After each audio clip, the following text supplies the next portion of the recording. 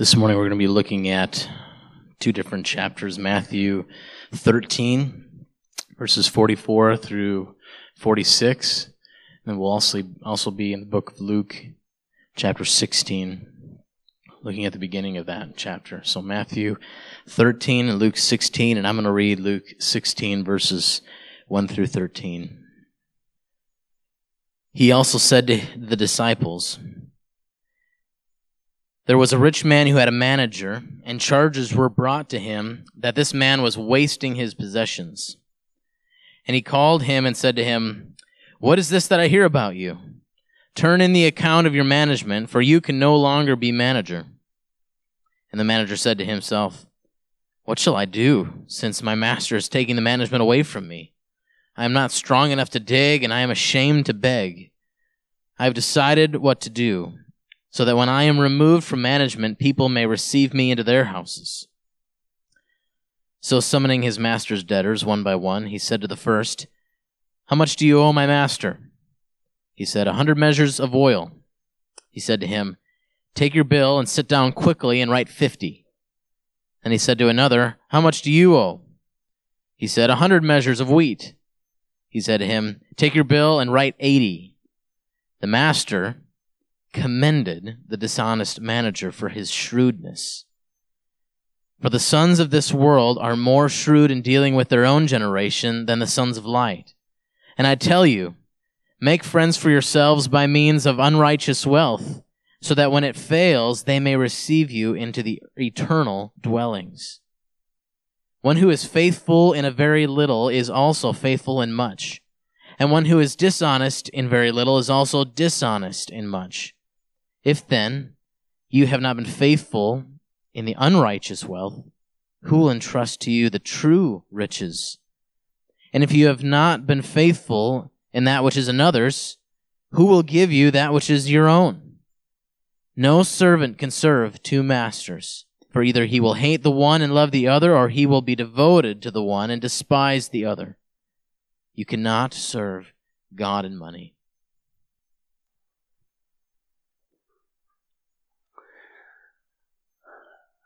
Father, as we think about the topic of money, again this Sunday, Lord, I pray that we would lean into supernatural wisdom that comes from Jesus in this regard.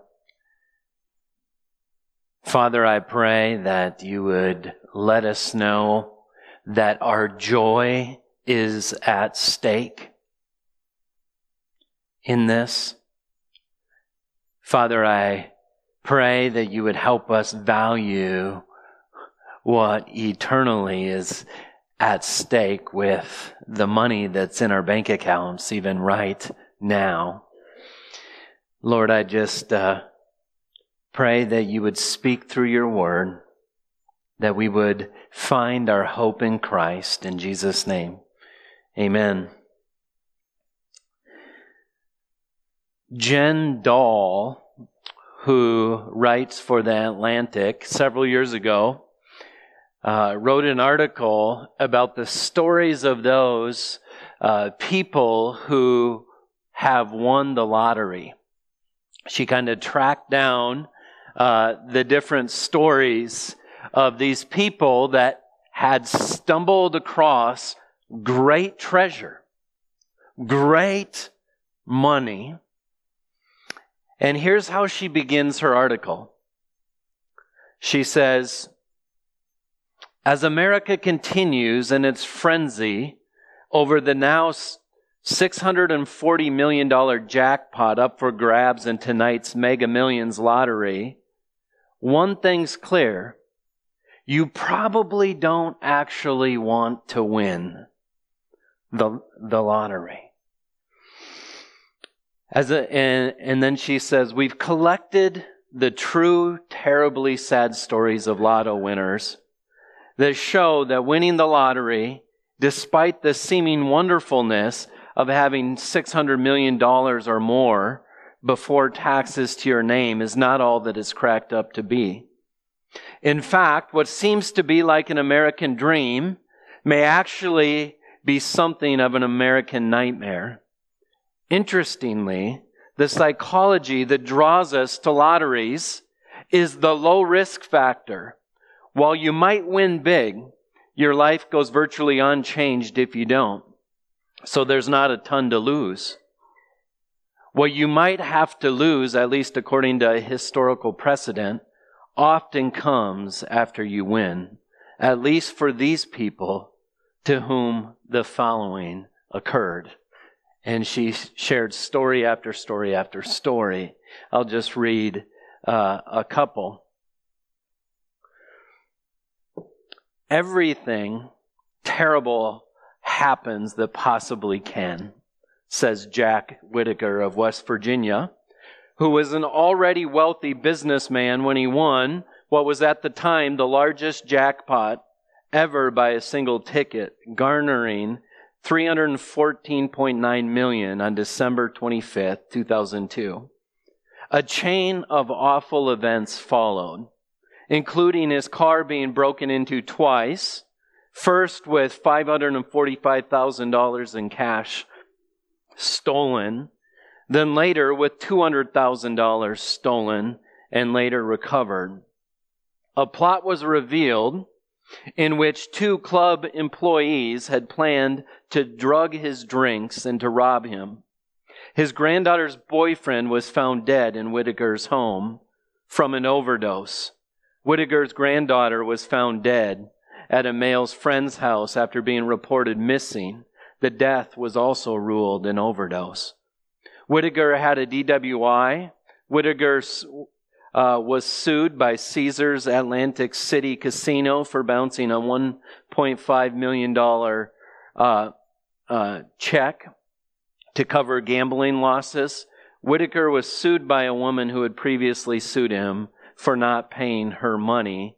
He claimed thieves had stolen it all from him. And Whitaker's daughter was found dead. I wish I had torn up the ticket, Whitaker says. Another man, in June of 1997, a man named Billy Bob Harrell Jr. took the $31 million Texas lottery jackpot. At first, all was great. Harrell purchased a ranch. He bought a half a dozen homes for himself and other family members. He, his wife, and all the kids got new automobiles. He made large contributions to his church. If members of the congregation needed help, Billy Bob was there in cash, writes Steve McVicker in the Houston Press. Then suddenly, Harrell discovered that his life was unraveling almost as quickly as it had come together. Everyone seemed, family, friends, fellow worshipers, strangers, was putting the touch on him. He was his spending and lending spiraled out of control. In February, those tensions splintered his already strained marriage. And tragically, 20 months after winning the lottery, Harrell committed suicide. And this is one of about 10 other stories I read about. Another man won millions of dollars in the UK. And in a matter of 8 years, he had spent it all on drugs and over 1,000 prostitutes, and lost his wife. His children disowned him. And I know that many of you are sitting there thinking, these people are stupid. They're dumb.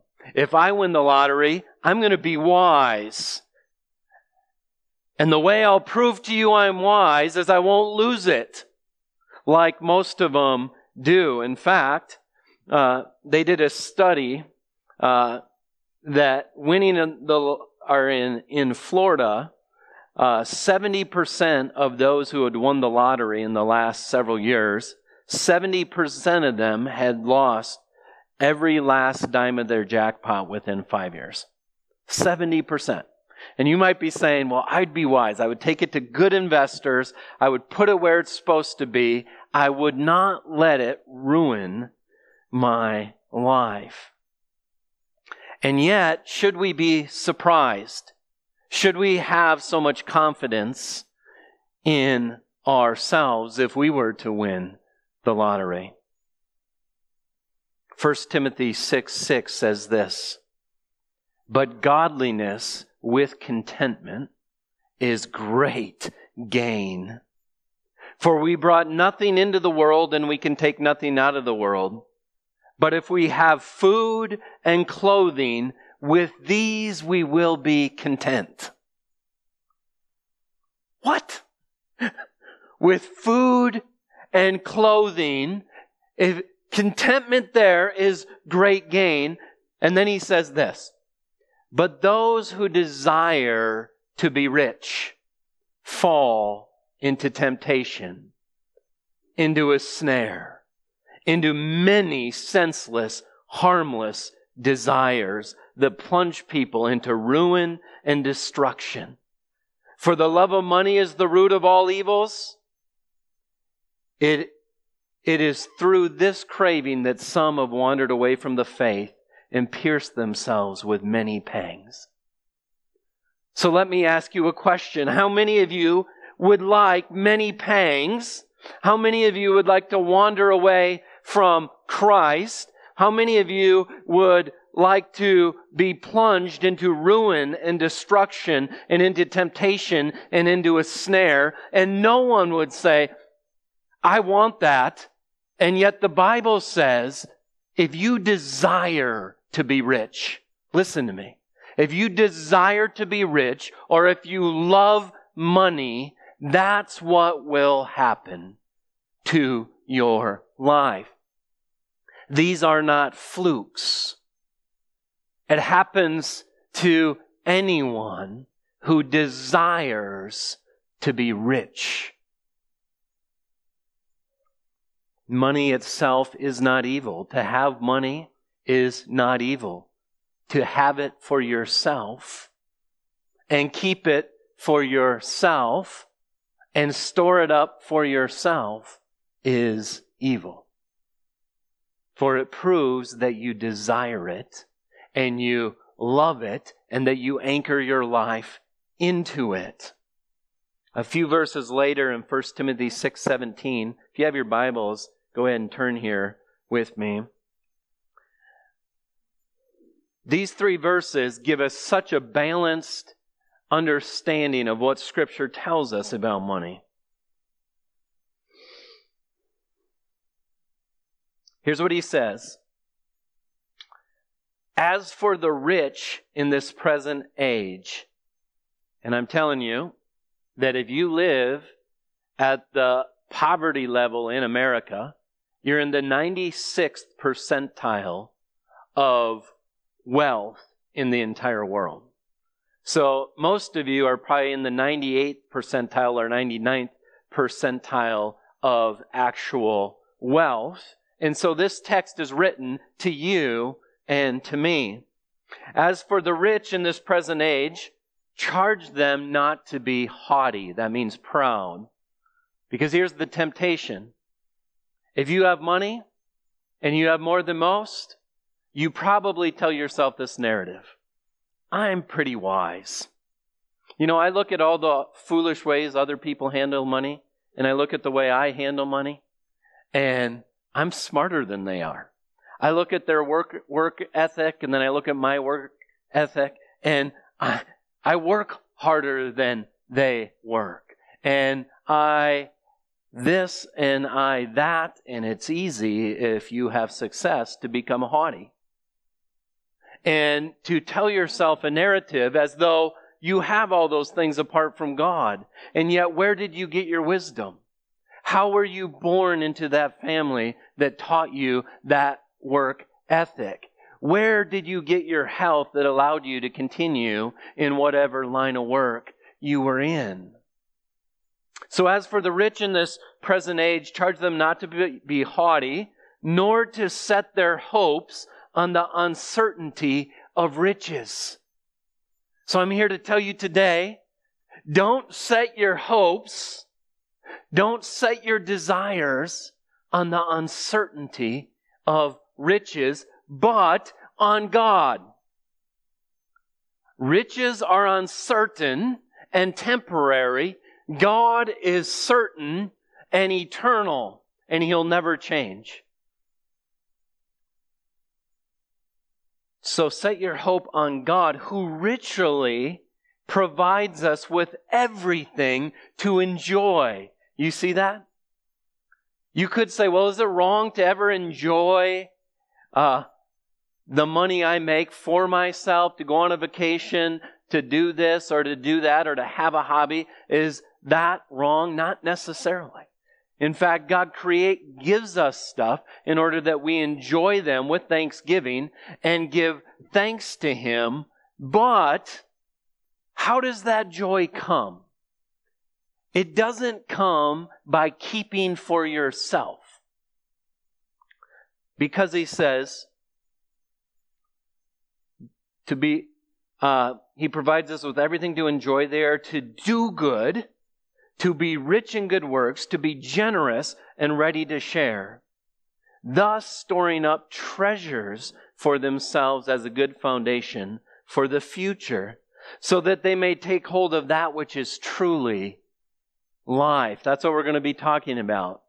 You might be surprised to know this, but the money that you have in your bank account, in your wallet, the possessions you own, that filthy lucre can actually be used and invested in heaven. You can make investments in heaven. And we're told in the scriptures that we're going to look at today is we're to store up investments in heaven with that which God has given us. And true joy comes through being ready to share, to doing good works with your time, to be leaning in to other people. And last week, we basically covered, it's not going to be exactly according to your notes, or 2 weeks ago, 4 main points, biblical truths about money that I just listed in your notes, just so you remember them. I'll try to refresh these in your memory. First, there's an inseparable link between our money and our hearts. There's a link between your money and your spirituality. Your heart is going to go wherever your money goes. Because the way we express value, or what's valuable in this world, is money to get what we want. And so where you put it or what you do with it is going to tell you what you value. There's an inseparable link between your checkbook and your hearts, which it should just tell us, don't fool yourself. If you're not generous, if you're not giving to the kingdom of God, don't somehow write a narrative in your mind that you can justify and separate it, because we looked at so many texts that just say wherever your treasure is, that's where your heart will be. And in a sense, it doesn't lie when you look at your checkbook. Second, we looked at we are not owners but stewards. You don't have any money. You, in fact, don't even have your own soul. We looked at how Jesus said to the man who had a great crop, He says, I'm going to build bigger barns and I'm going to store up treasure for myself so I can eat, drink, and be merry. And He said, fool, this very night your soul is going to be required back from you. You don't own your soul. You don't own your money. You're a steward of what God has given you, and we will give an account as to our faithfulness to Christ in our stewardship.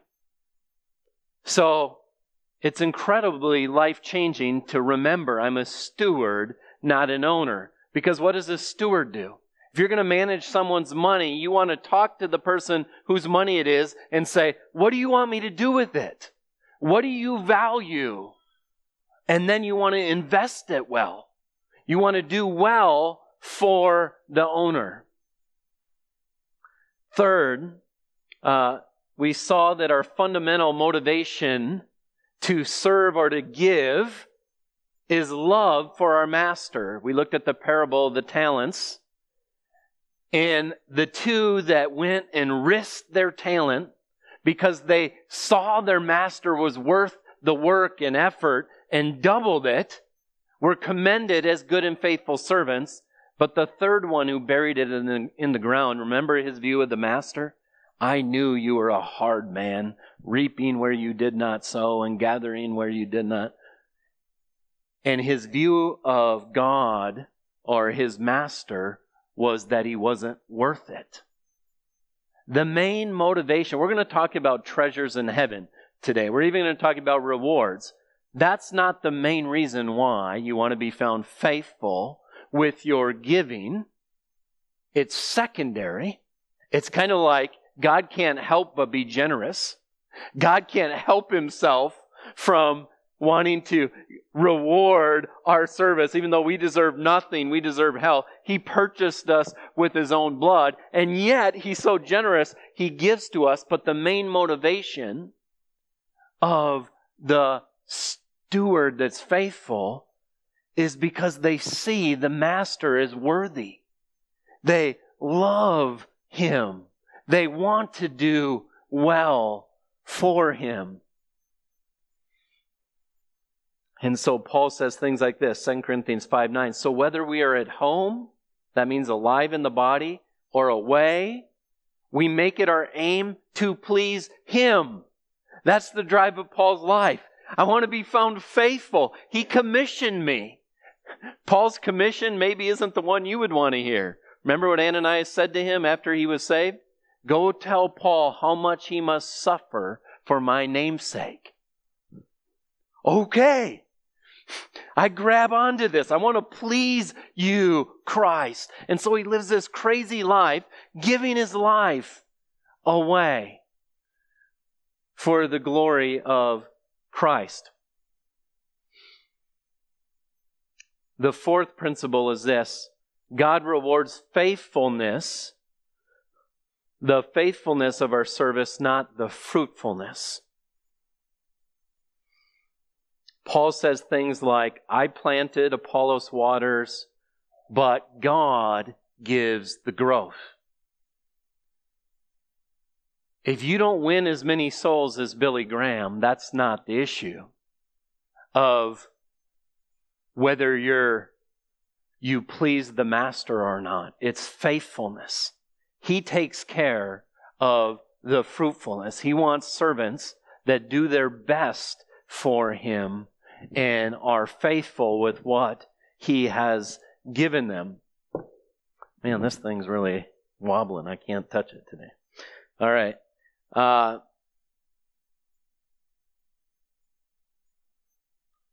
Today, we're going to look at one truth. Point 5 in your notes. This biblical truth about money. You can store up treasures in heaven by investing your money there. Now, this is an incredible thing that the Scripture teaches us, that Christ teaches us. That you can store up treasures in heaven by investing your money there. I'm just going to tell you right now, there is no treasure in heaven that doesn't come from Christ. And what makes the treasure sweet is Christ. We don't become idolaters in heaven, forgetting about Christ and loving the reward. In heaven, when there's no more sin or selfishness, as Christ rewards us, what do? We respond back with worship and service to Christ. So don't think we're pitting treasures that come from Christ's hands from the giver. No, they're connected. The giver gets the glory. We don't worship the treasures in heaven. We get them and praise Christ for his amazing generosity. If you have your Bibles, I want to begin in Matthew 13, starting in verse 44. Matthew 13, starting in verse 34, we have a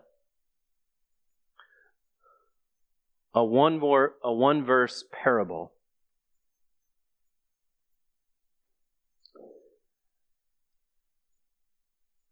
Jesus taught, "The kingdom of heaven is like treasure hidden in a field, which a man found and covered it up. Then in his joy he goes and sells all that he has and buys that field." Now, when I was reading Randy Elkhorn's little book, The Treasure Principle, he kind of put flesh on this parable. He says, imagine a guy walking through a desert on a long journey between villages, between towns. He's tired. He's got his staff. He's kind of plodding along. And all of a sudden, clunk. What was that? He goes to take a couple steps, but then his curiosity gets the best of him. He comes back. Clunk, clunk. He doesn't even know if he has the energy to kneel down and see what's there, but he decides, I'm going to look. And he starts to uncover this incredible treasure. And all of a sudden, energy flows into his life. And he buries the treasure and he starts to scheme. And all of a sudden he's walking with a new step and he goes home and he goes, I know what I'm going to do. I'm going to sell all that I have. It's going to be great because I'm going to buy the field. It says in his joy, he went and sold all that he had. And Jesus said, the kingdom of heaven is like someone who comes along and finds this treasure, and their life is never the same. All the value system they used to have, the farm back home, this and that, and everything I'm trying to work up, sell it! Sell it! I found something far better. And he sells it, and he goes and gets the treasure. And Jesus is saying, this is what it's like when you find me, the King, who is the King of the kingdom of God. All of a sudden, what you value and what you treasure changes. And the way you think about your life changes. And one of the questions I want to propose to you is how, since you have found Christ, if you have found Christ, has your life changed? How has your value changed? How have you in your joy been doing what seems to the world craziness with your possessions and with your money? How would someone look at your life and say, whoa, what are you doing?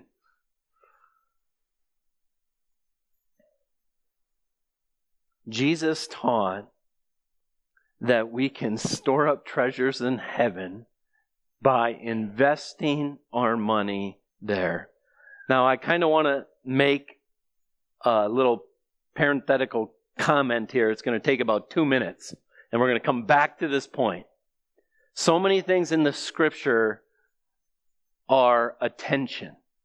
You know, the sovereignty of God and human responsibility. Which one's true? Yes, they're both true. Well, how can they both be true? Yes, they're both true. 100%. I can show you 100 verses, both sides. They're true. If you can't wrap your head all the way around it, praise God. God's greater than we are. Doctrine after doctrine has tensions. And there's this tension in Jesus' teaching where he says that in the kingdom of heaven, the last shall be first and the first shall be last. And he seems to say this in a way that everything will be equal in heaven. That there won't be one in front of the other. If you're first and then you're going to be last, everyone's crossing the line at the same time. And Jesus tells us a parable, explains this in a parable in Matthew 19 and 20. Right after Jesus talked to the rich young ruler, and he went away sad because Jesus told him to go sell all he has, and he'll have treasure in heaven. And he said, oh man, I don't want treasure in heaven. I want treasure down here, so I'm going to go somewhere else. And he wasn't happy because no one who keeps for themselves is happy. That makes us miserable. But anyway, Peter says this. Then Peter said, see, we've left everything and followed you. What then will we have? Jesus said to them, truly I say to you, in the new world, when the Son of Man will sit on his throne, you who have followed me will also sit on 12 thrones. You're going to have power, authority, judging the 12 tribes of Israel.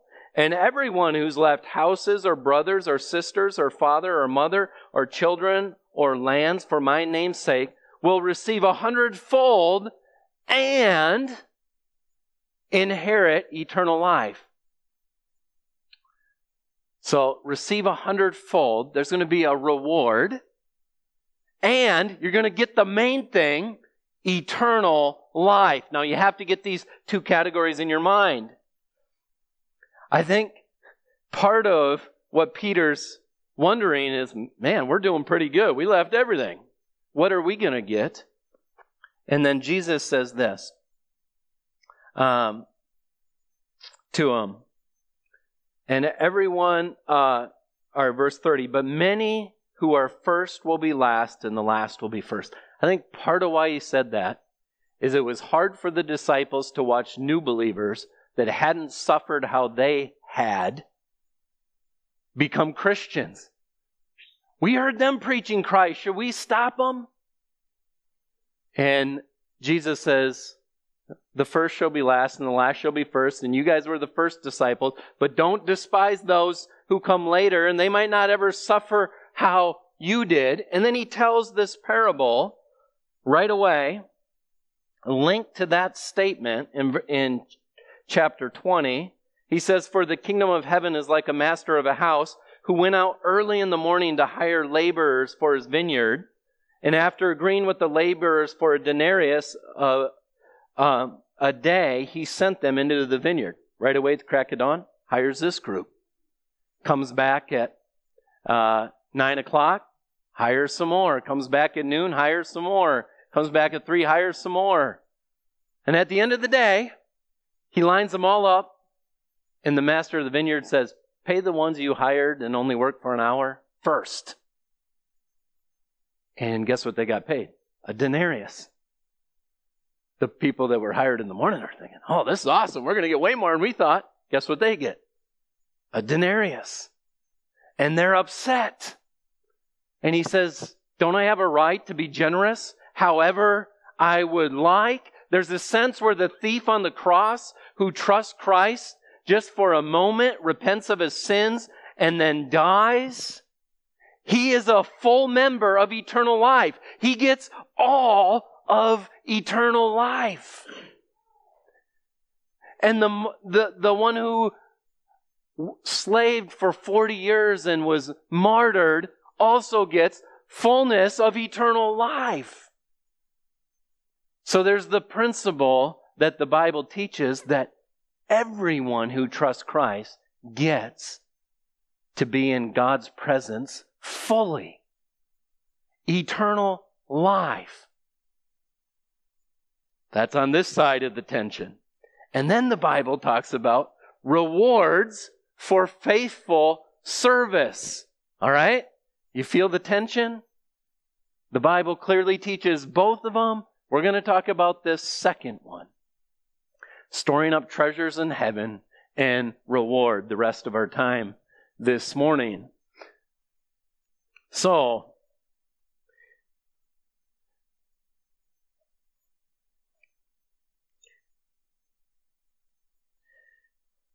look with me at, I'm gonna go rapid fire here. You actually don't need to turn with me yet if you don't want to.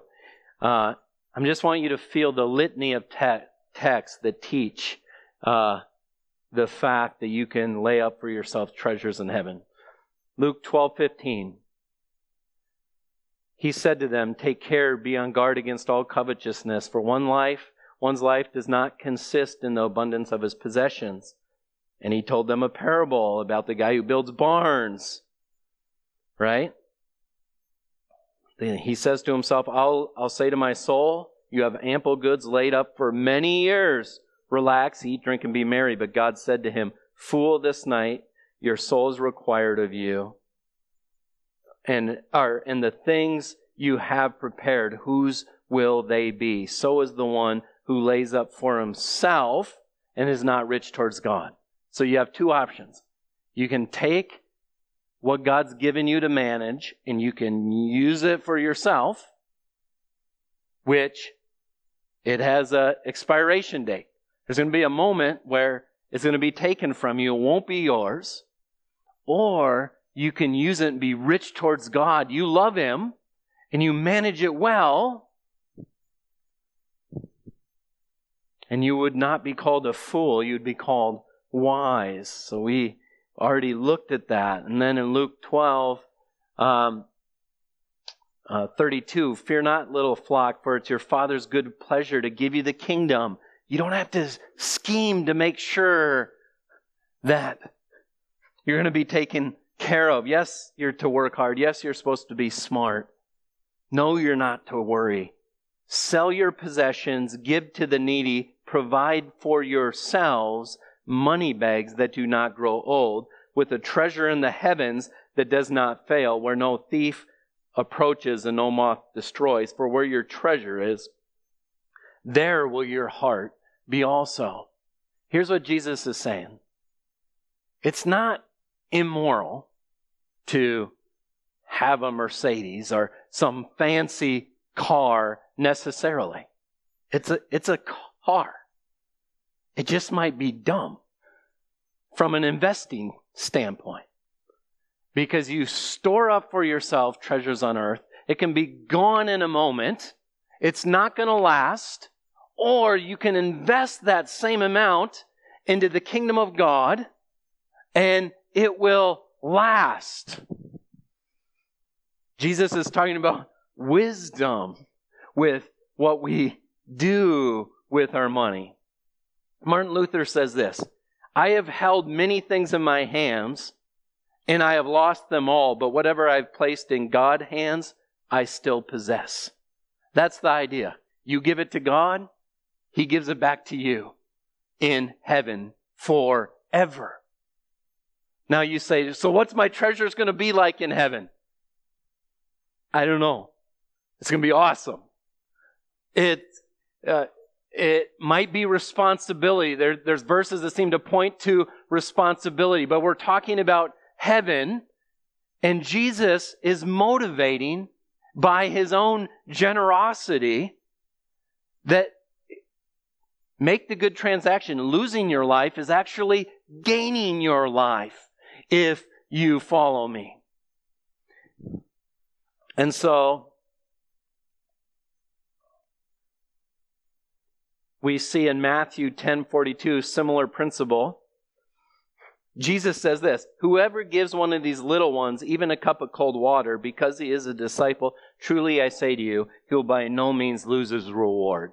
Does that mean he won't lose his salvation? No, we're not talking about eternal life. We're talking about rewards. You got to have two categories when the New Testament's talking about this. If you give a cup of cold water, the most insignificant thing Jesus can think about maybe, Jesus is going to notice. He's going to remember, and it'll never be done in vain. It will be rewarded. It's an incredible thing that Jesus teaches. If you feel like I have a mundane life that doesn't matter, it's just this and this and this, and it's boring, and I just can't wait till I get to heaven. Well, this is investing time. It matters what you do with your life. You love Him, right? When He comes through that sky, you don't want to shrink back. You want to be like, yes, I knew it. I was putting my money there. I was putting my time there. I was putting my life there. And here He is. And now I don't look like a fool anymore. And now is when I get to hear the words, well done, good and faithful steward or servant. Well done. We don't have time today. 1 Corinthians 3, we could look at verses of believers who build with good materials and believers who build with bad materials. The metaphor is building a building. It'll be tested by fire. And those who built with wood, hay, and straw will be burned up. It says they'll be saved, but as one going through the fire. They'll receive loss in a sense. There's a sense of, when I stand before Him, I'll admit that I wasted so much time and so much of God's resources, and it was worthless. No, you're not judged for those before the judgment seat of Christ. When was your sin judged? On the cross at Calvary, once and for all. We will give an account of our stewardship. Were you faithful with what I have given you? And anything you weren't, zoop, that goes away, gets burned up. Whatever you were, for every Christian, it's going to be some things. You're going to be put up on the reward stand. God's going to reward you for it. Isn't that incredible? The judgment seat of Christ, the Bema seat of Christ. It's a place, it's not an act. The Bema is the podium in the Olympic Stadium in Rome where the person who gets a reward stands. Because when you think of the standing before the judgment seat of Christ, there's a sense of this is this act that takes place. What it is you take this high position up on the podium, and whatever's left with your service to God, God in His generosity rewards you. And yes, you will give it back in praise and honor and worship Him for it.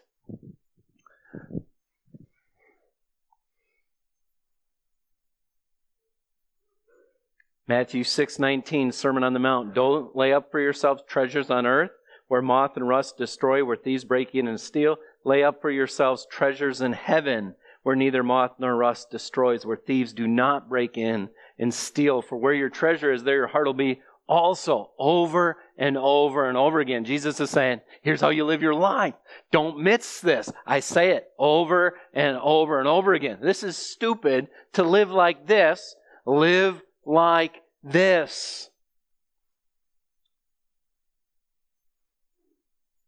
And we're going to end by looking at the parable that Scott read that maybe confused you. Maybe one of the most confusing parables in the Scripture, but hopefully here in about really short amount of time, I can give you an idea what it means, and we can leave praising God for this teaching. So you have a parable that Jesus tells. There was a rich man who had a manager or a steward, and charges were brought to him that this man was wasting his possessions. So the owner must have lived out of town. He got word his possessions were being wasted. And he called and said to him, "What is this I hear about you? Turn in the account of your management, for you can no longer be manager." He says, "I want to see the books. I want to see what you've been doing." And the manager said to himself, "What shall I do? Since my master is taking the management away from me, I'm not strong enough to dig. I'm ashamed to beg. This is what I decided to do, so that when I'm removed from management, people may receive me into their houses." Now, this might seem weird to us, but this is a shame-honor culture, where if someone were to do something in your favor, in a sense, you owe it back to them. And because of the shame of not doing it, you're going to do it. And so here's what the guy does. Summoning his master's debtors one by one, he said to the first, "How much do you owe my master?" He said, 100 measures of oil. He said to him, "Take your bill, sit quickly and write 50. Basically gave him a 20-month wages, average wage discount. Huge discount. Then he said to another, "How much do you owe?" And he said, 100 measures of wheat. And he said to him, "Take your bill, write 80. The ones who are in debt are thinking, this is a great deal. Give me my pen right now. And then we read this. The master commended the dishonest manager for his shrewdness. For his shrewdness. Not for his lying, but for his shrewdness. For the sons of this world are more shrewd in dealing with their own generation than the sons of light. And I tell you, make friends for yourself by means of unrighteous wealth, so that when it fails, they may receive you into eternal dwellings." Here's what Jesus is saying. Even the non-believers are worried when they're losing their job where they're going to sleep and what they're going to do. And so they scheme and they try to figure out a way where they can be taken care of in the future when their job goes away.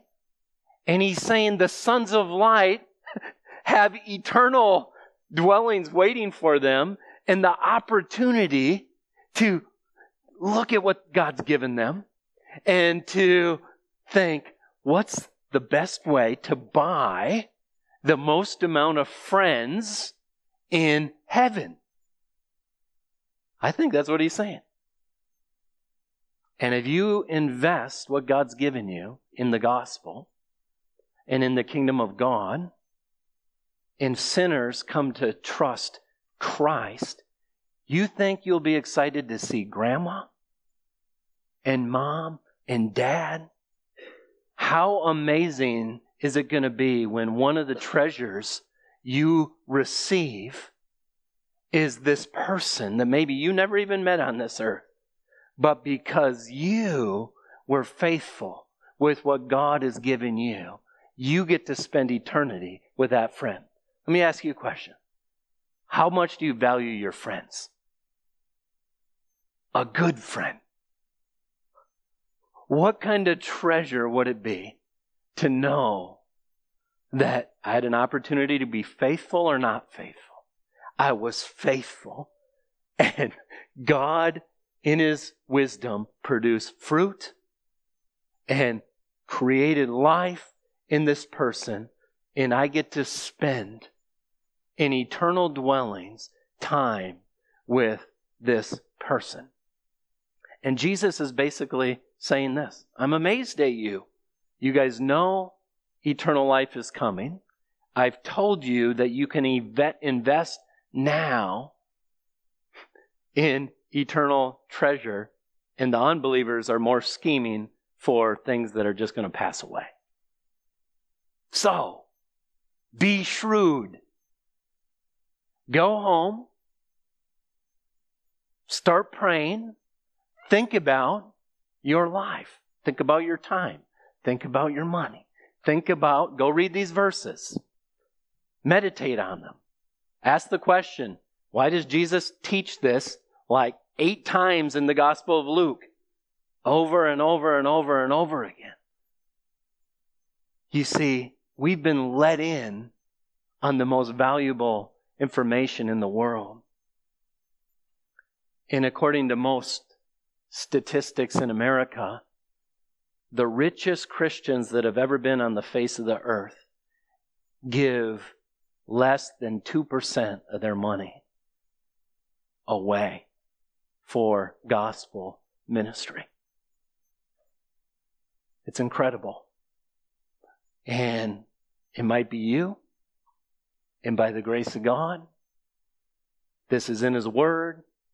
And you've been given the privilege of hearing this. Ask God. And here's why joy is going to come. Because if you store up for yourselves treasures on earth, every day gets sadder. Why? It's one day closer that you're going to lose this mounting heap that's growing over here. Right? I felt bad for rich old people that aren't saved. That must stink to know you're going to lose this any time, right? But if you take that money, invest it in the kingdom of God, this heap might be shrinking, but you're putting it over here, and then you get told you're diagnosed with cancer. That's going to be hard. But guess where I've been investing? Guess what I've been planning on? Every day longer is more mounting joy because your heart is in heaven. You're one day closer to Christ. You're one day closer to eternity. So my prayer is that you have joy. You have never met a miserable, generous person. I would argue if you met a generous person that is truly generous with what they have, they will not be miserable. You want to know where we get the word miserable? Miser. The person who keeps it for themselves, like the rich young ruler, walks away sad. So my prayer is you don't hear these like, okay, I got to lose my life and get nothing. That's not what Jesus said. You give away that which you can't keep anyway, and you gain what you do not deserve. And it's amazing, His generosity, eternal life first, and then even rewards on top of that. Father, the only way we can know You, that we can be a part of Your kingdom, is putting our faith in Jesus Christ. We know that because You loved us, You sent Jesus to die on the cross, to take on human flesh, to live 33 years of a perfect life, to go to a cross, to bear our sins, to die under the wrath of God, so that You could give us a free gift of salvation. Father, I pray that everyone here would know You in that way. Lord, I pray that everyone here would know that they can't earn a spot in heaven. We are only saved by grace. But Lord, we do desire to be faithful. We do love You. Help us grow. Help us challenge each other. Help us encourage each other. Help us live this new life of joy, saying, now my treasure's here. I pray this in Jesus' name. Amen.